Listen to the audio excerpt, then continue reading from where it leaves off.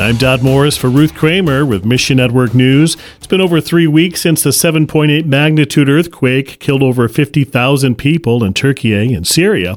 Another 5.6 magnitude aftershock hit Turkey's Malatya province Monday. Turkish Christians are there now in the front lines of quake relief. Bruce Allen is with FMI. They're taking turns, the church members, to head out to the stricken areas for 5 or 10-day shifts in the eastern cities like Diyarbakir or Malatya.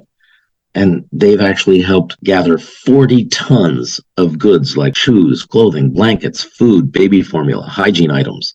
And even today, 2 more people from their small church just departed to volunteer on the front lines. Their ministry is having an eternal impact as it opens gospel conversations.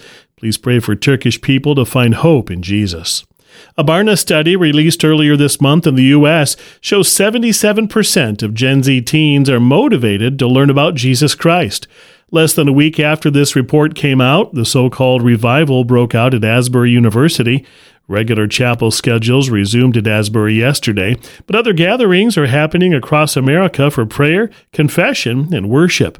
Will this spark a biblical awakening in the U.S.? Stan Key, minister at large for One Way Ministries. If it is of God, all I want to do is bring my can of gasoline and pour gas on what God is doing. If Jesus is exalted, sin is exposed, the Bible is lifted up, sound doctrine is preached, and it's about love, where's my can of gasoline? Mission Network News is a listener-supported service of One Way Ministries. You can join us here and on social media.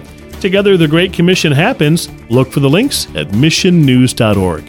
That's missionnews.org. I'm Todd Morris.